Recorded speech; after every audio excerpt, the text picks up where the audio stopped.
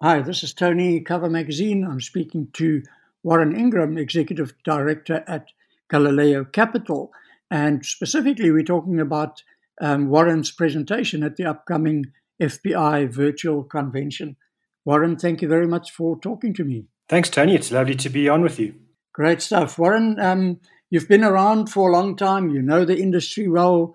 You've gone through various industry changes over the time. And we're in a fascinating space at the moment when it comes to financial advice, financial planning, investment environment, all of these sort of things, besides the external factors. It's also about what the industry does and what financial advisors do and so on.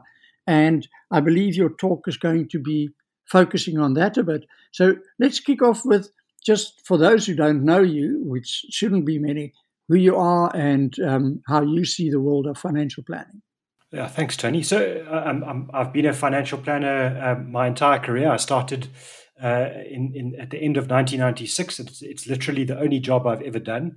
I was fortunate enough to be a CFP professional since 2005, and in 2011 I won the FPI Financial Planner of the Year.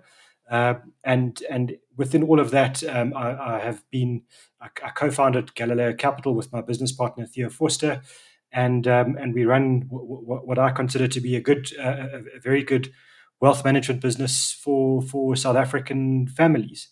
Uh, and just in terms of my view of the industry, I think one of my mentors is a man by the name of Reg Thompson, and he always says to me, "This is possibly the best job in the world. We get to help people change their lives in a positive way, and we get paid for doing that." And I think that's a brilliant outlook for our industry. But that doesn't mean the industry doesn't have challenges, and we're adapting to regulatory changes. We're adapting to technology. We're adapting to things like COVID all of a sudden, and in a South African context, we're adapting to the changes that are necessary from our history. We're adapting to a changing demographic within our client base. We're getting more and more wealthy Black families that are becoming part of our business target market. And certainly, when I look at my industry peers, when I attend fund manager functions and the like, the room, traditionally has always been filled with, lots and lots of, white hair or no hair, men, primarily men and primarily older men. And I think it's certainly starting to change, but it's something that I think is causing a lot of angst amongst the older white men, and a lot of frustration amongst some of the younger entrants into the market who are Black or colored or Indian, and I think it should be a wonderful journey for people to be embracing this change, and that's really what we're going to be chatting about. So, yes, your presentation is going to focus on that transformation. And if we look at the adoption by financial advisors, I have seen quite a few smaller, younger wealth management businesses coming up and so on. How do you see the take up in the industry and the acceptance of the fact that we need the transformation and we need the change? I think, like everything in our country, we never have one simple kind of outlook or one simple way of looking at things. We're always an enormously complex and vibrant country with often very opposing views, and then a lot of similarity of views as well. And I think that's exactly how, when I talk to my industry peers, that's exactly how the sense I get from them about transformation. There's an enormous amount of fear. I'm not quite sure that the fear is justified, but it's there, and we need to understand that and acknowledge it. And then I think a fair degree of ignorance, and I think that that's an important thing to address as well. And then certainly from our clients and our new clients that are coming through, to me, that's actually been the area where we've found the greatest acceptance.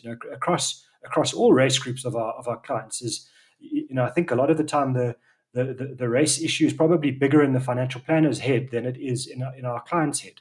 And that's something we need to explore and understand more. We're so fearful of asking our clients, sometimes uncomfortable questions about our own business. we're never afraid to ask them questions about their own position, the client's financial position, but we're often scared to discuss our business and our fears and ask our clients their views. And it's quite freeing to do that, because actually, a lot of the time the views are really helpful, actually, and very freeing. Mm, mm.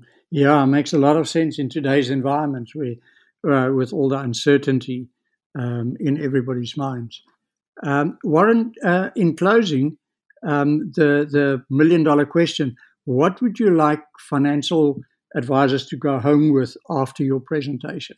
I would love for them to understand that we shouldn't.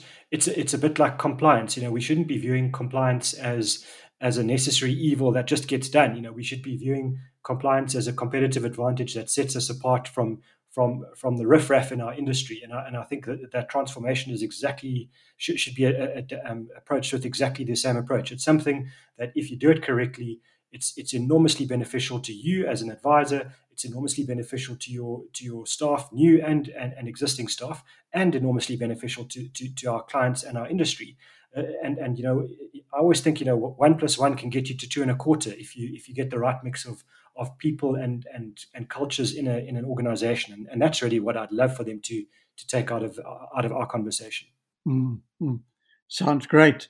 I look forward to that. I'm obviously going to be attending, and yeah, it would be great to hear what you're going to say, because, as you said in the beginning, this is a sensitive topic, but a very, very important topic for the sustainability of our industry.